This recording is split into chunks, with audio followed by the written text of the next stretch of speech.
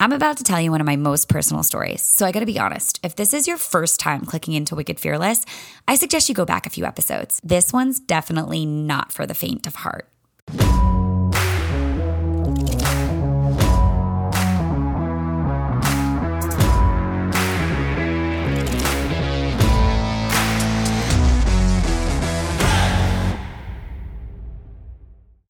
Okay, so yesterday I was driving, and I know I talk about this a lot, about how I get these flashbacks of certain times in my life where I was just really not in a good place. I was not on a good path. I think I've talked about it pretty openly on the podcast about LA and just how crazy it got and the dark party side of it. And I think we've all gone through different parts of our life or different chapters where we maybe weren't the best version of ourselves. But this has really been heavy on my heart lately because I keep hearing people talk about what it looks like.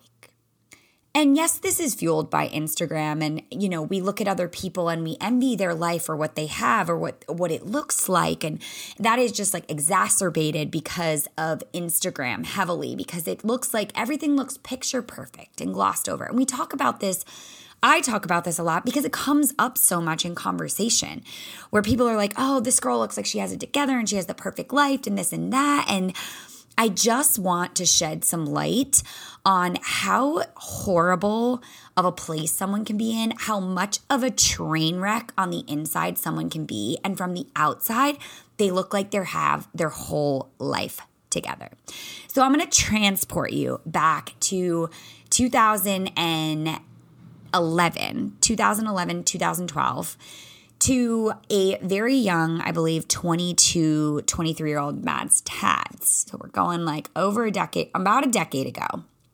And I know I've alluded to this several times on the podcast of like going to jail and just hitting some real rock bottoms, but I don't think I've ever told the entire story of when I got arrested for a DUI in LA. This is going to be a pretty vulnerable thing, and I'm definitely going out on a limb here, but I also feel like it's super necessary to explain kind of how I got to where I am now and the thought process and just how I can hold space and talk about all sorts of things and honor vulnerability. And it's really because I've had to crawl back from such a low place. And to be honest, I really didn't have that many people helping me at the time. And so the way this all went down was I was out one night with someone I was dating at the time. And to be honest, the memory of it all is very fuzzy and very hazy. I was out, we were drinking at the Chateau Marmont, LOL, go figure. And we had gone out, we were drinking, and then we went back because we wanted to Uber or taxi. This is like before Uber because this is how the whole problem started. But pre-Uber, so we're going really far back, right? Like, isn't it crazy that like over a decade ago or whatever, Uber barely existed? So nuts. Take a taxi back to the Chateau Marmont, like keep drinking, and I guess like I was talking to someone else. This guy got jealous. We got in this huge fight. This is how I remember it. And I left his house and got in my car to drive home. I remember this being something we did often because you couldn't leave your car in the Hollywood Hills. It would get towed. And so many times you would drive drunk, which is horrifying. And yet it's something I remember doing. So I get in the car and I proceed to drive down the Hollywood Hills, and I hit several cars to the point where my car is no longer drivable. Cops come. I get transported to Van Nuys County Jail, which is somewhere in the valley. I have no idea.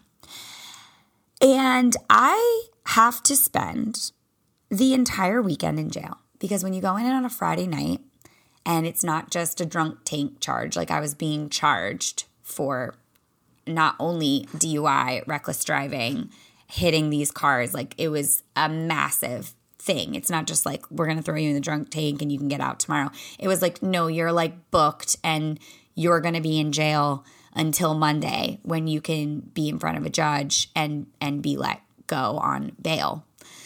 And so I spent the weekend in Van Nuys County Jail, which is insane to think about because my mind literally blocked it out. Like, I couldn't tell you who I talked to, who I saw, the color of the walls, where I slept.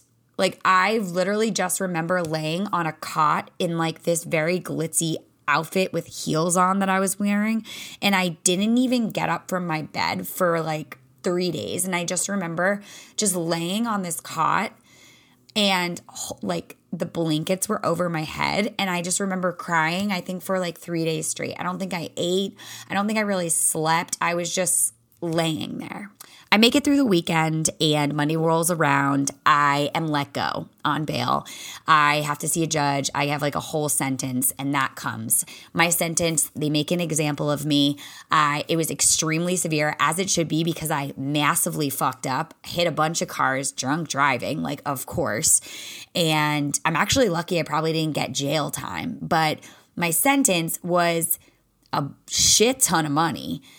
And also, I had to do like 100 hours of community service. I had to go to I think it was like 100 or 200 AA meetings. And I had to attend this 5-hour class every Saturday for 9 months about DUIs, drunk driving, like this kind of, you have to go to this class. I don't know. I don't know if anybody's ever heard of this, but in California, that is what you have to do. So I have this whole sentence to juggle on top of my job as a Hollywood assistant, quote unquote, at this awesome entertainment company. It's a massive opportunity, and I'm trying to juggle it all at the same time. Meanwhile, I no longer have a car, and I am not getting one anytime soon. I'd like to backtrack, preface. When I was driving, I was actually in a rental car. And there's a little something in the clause of rental cars where if you are drinking and driving, this might be really helpful for people out there. If you are ever drinking and driving in a rental car and you have any charges on you, then the insurance you took out on that rental car is no longer applicable. So here I am. I have all these bills, like thousands and thousands, tens and thousands, like probably upwards of $100,000 that I owe to all these different insurance companies for hitting these cars in a car that I was no longer insured under. So it's literally out of pocket. I'm having to attend this class on Saturdays while working this crazy job during the week, and also attending community service on Sundays. Now, let me tell you, this was not like, hey, let's go work with like children. This was hard labor community service. Okay. And the reason why I was driving when I had this idea to tell this story, because, here I am in this really awesome job at 9000 Sunset Boulevard. I'm in the penthouse, and I'm going to Equinox in the morning because I can still afford my gym membership, because I was like, this is the only thing I can possibly keeping me alive right now. So here I am on the outside. I look like I'm going to the coolest gym in West Hollywood, and I have this hot, cool girl job as a Hollywood assistant on Sunset Boulevard. And my life is a fucking train wreck. Like, my life is a train wreck. I'm waking up at 4 o'clock in the morning to walk. Now, if you live in LA and you don't live in LA, maybe you can MapQuest this, or Google, MapQuest isn't even a thing. Google how far this is, maps. I lived below Melrose Boulevard, like over by La Brea, and I was walking from my apartment at the time, which was like, I was renting like this tiny room in this 3-bedroom apartment from this like total whack job, but it was like super cheap. And I was like, okay, I got this apartment, whatever. I have no car. I am literally walking to Equinox at like 5 a.m, working out, showering there with all my stuff, walking to my job all the way up Sunset Boulevard, working all day, and then walking home. And I usually hit the gym on the way home because I was like so mentally just absolutely trashed that the gym was the only thing keeping me somewhat sane at that point. But I was laughing when I actually had the idea to kind of tell this story because I was like in my car, and a lot of times when I'm driving, I get these really just great ideas, honestly, great ideas. My car is my safe space. It's where I think, it's where I find a lot of inspiration. It's where I like literally am at a stoplight and talking to myself and I'm telling these old stories and I'm just like laughing because I can laugh and look back in hindsight and just be like, wow, I don't even know how I survived. And also, I just feel like there's this theme lately that keeps popping up of like everybody else's life looks so great. And it's just a reminder that from the outside, someone's life could look so glamorous, so glitzy, so perfect. And on the inside, they could just be an absolute tornado, a tornado mess. And to take that one step further, it is in our ability to own our mess that we find the most freedom. I often get asked on interviews and just in passing or at coffee or when people pick my brain, how did you become this way? Like, how do you show up so authentically and just be who you are and comfortable in your own skin? And I think a level of this came from I broke. I was so low. Like I had bottomed out and bathroom floored and bad landed so bad during this time that it forced me to find a new way of life. Like my life became so unmanageable that I was forced to own every single dark corner and crevice of who I was in this suckage and in this time, because I physically could no longer function the way I was functioning anymore. And a kind of the saying that came up when I was driving the other day was I used to pray to power wash on Sundays because when you had to go to community service, it was, I think, 9 hours. You got a 1 hour lunch break. You showed up at 8. I think you left at 5, around 5 on Sunday. And it was hard labor. So you were either like digging holes to plant trees in parks. You were power washing graffiti off of buildings in downtown Hollywood, or the worst job of all, you were street sweeping. And so everybody would go into this community service place. You'd line up. You'd have your paperwork. They'd have to sign off on it. They'd throw you like a smock shirt, which, you don't get a jumpsuit. You get this T-shirt that's yellow and says whatever it says on the back so everybody knows you're part of this crew. And then you get assigned jobs. The worst job of all was street sweeping. Now, street sweeping, you get in this van, you go downtown Hollywood, and you literally take a broom and like one of those things that you can collect all the shit in and dump it into a big trash can. You get given that and you are set out on the streets of Hollywood and you are literally sweeping the streets.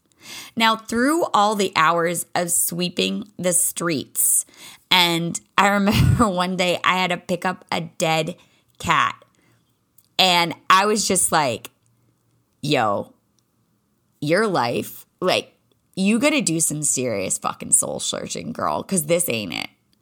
And it just forced me to have such a breakdown that I didn't have a choice but to figure it out and find my own breakthrough. Like, I didn't have a choice. I can look back now and tell this story with a touch of comedy because it seems so estranged. Like, it literally seems like it's from a different universe, from a different planet. Like, I was actually a different human being. Like, I was a different human being, fundamentally, spiritually, physically, mentally, emotionally, every way you could be a different functioning human being walking this earth. That's what I was. And then that was when I started the crawl back. I truly think that sitting in those hundreds of AA meetings and hearing other people's stories of how they were saved and spirituality and believing in higher power and all this different stuff that I had never heard before started to create this curiosity around what else was out there. And now I'm pretty faith-based. I grew up Catholic. I still believe in God. I do believe in God. I talk about it often. I still believe. That was ridiculous.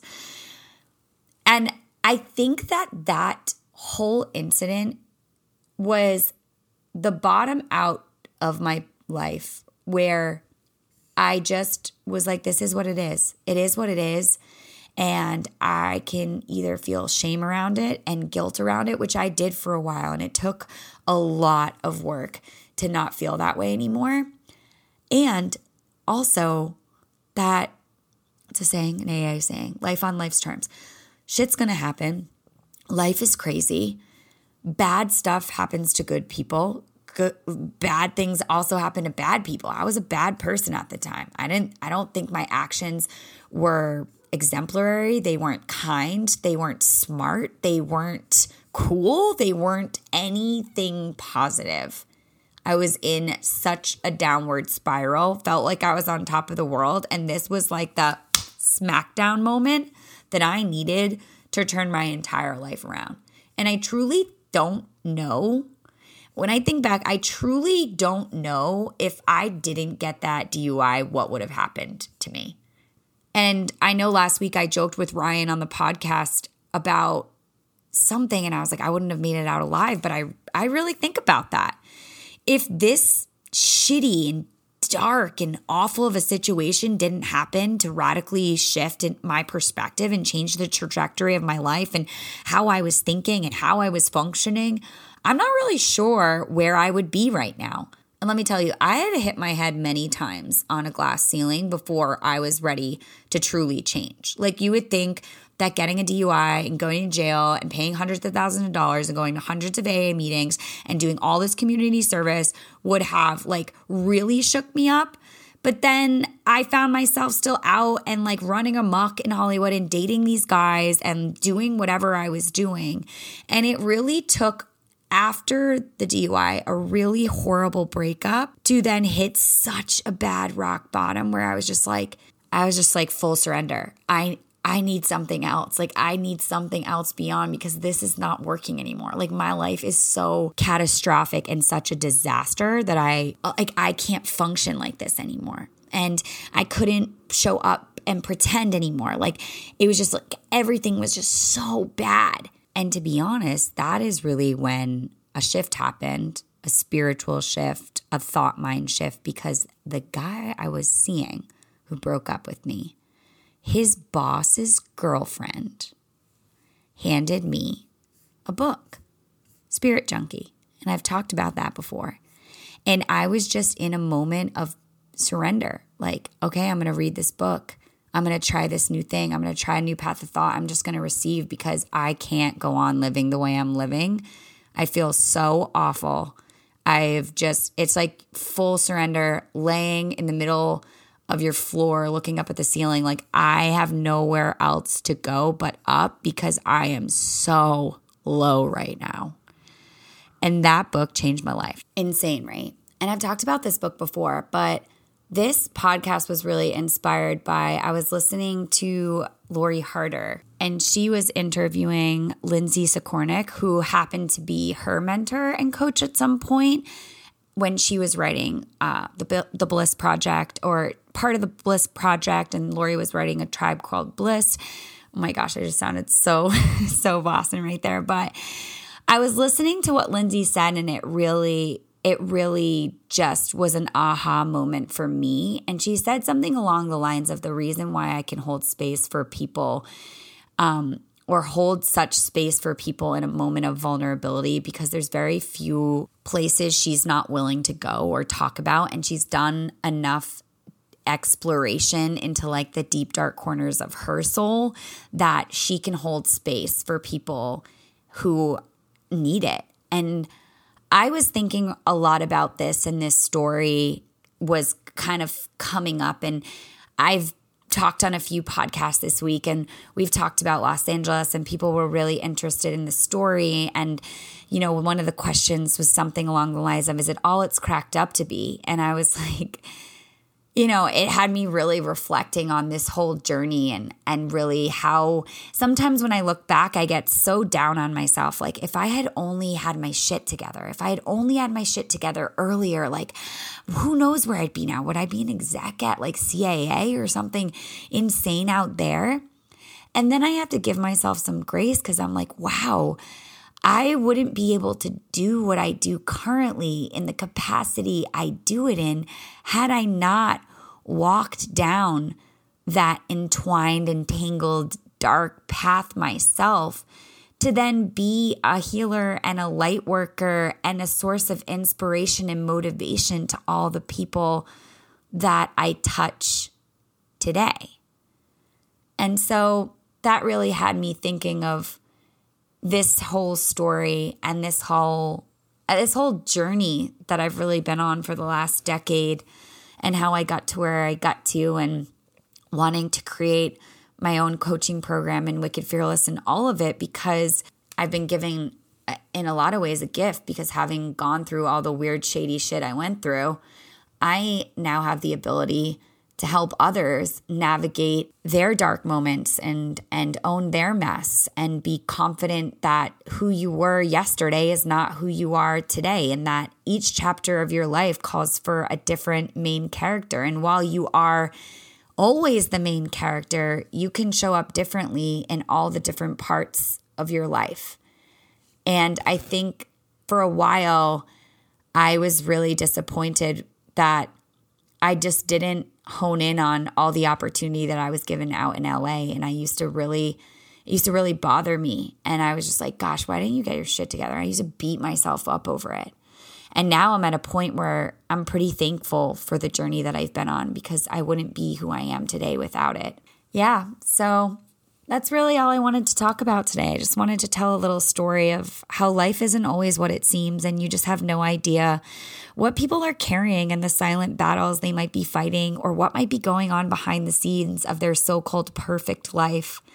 Because it really is this very trendy thing right now. And social media is definitely fueling it more so than ever.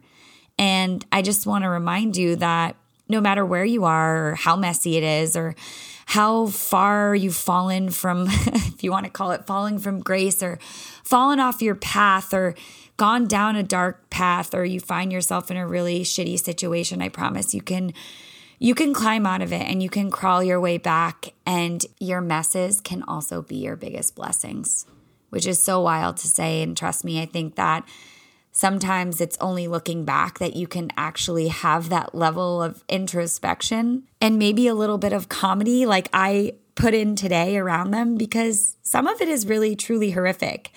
And you look back and you're just like, I don't even know who that girl was. But she is very much a part of who I am today. And I'm proud of who I am today. Yeah, I think that's the gist of it today. I really hope that this story helps someone out there or inspires somebody or just changes the narrative for someone to realize that perfection is the biggest scam and having it all together and being so good and perfect all the time is just exhausting and that no one's life is really like that. And you can think a lot of things and view it from a different lens, but everybody has their struggles and their messes. And it's truly when we own and accept them and we step into all that we are, that we just shine differently. You glow differently.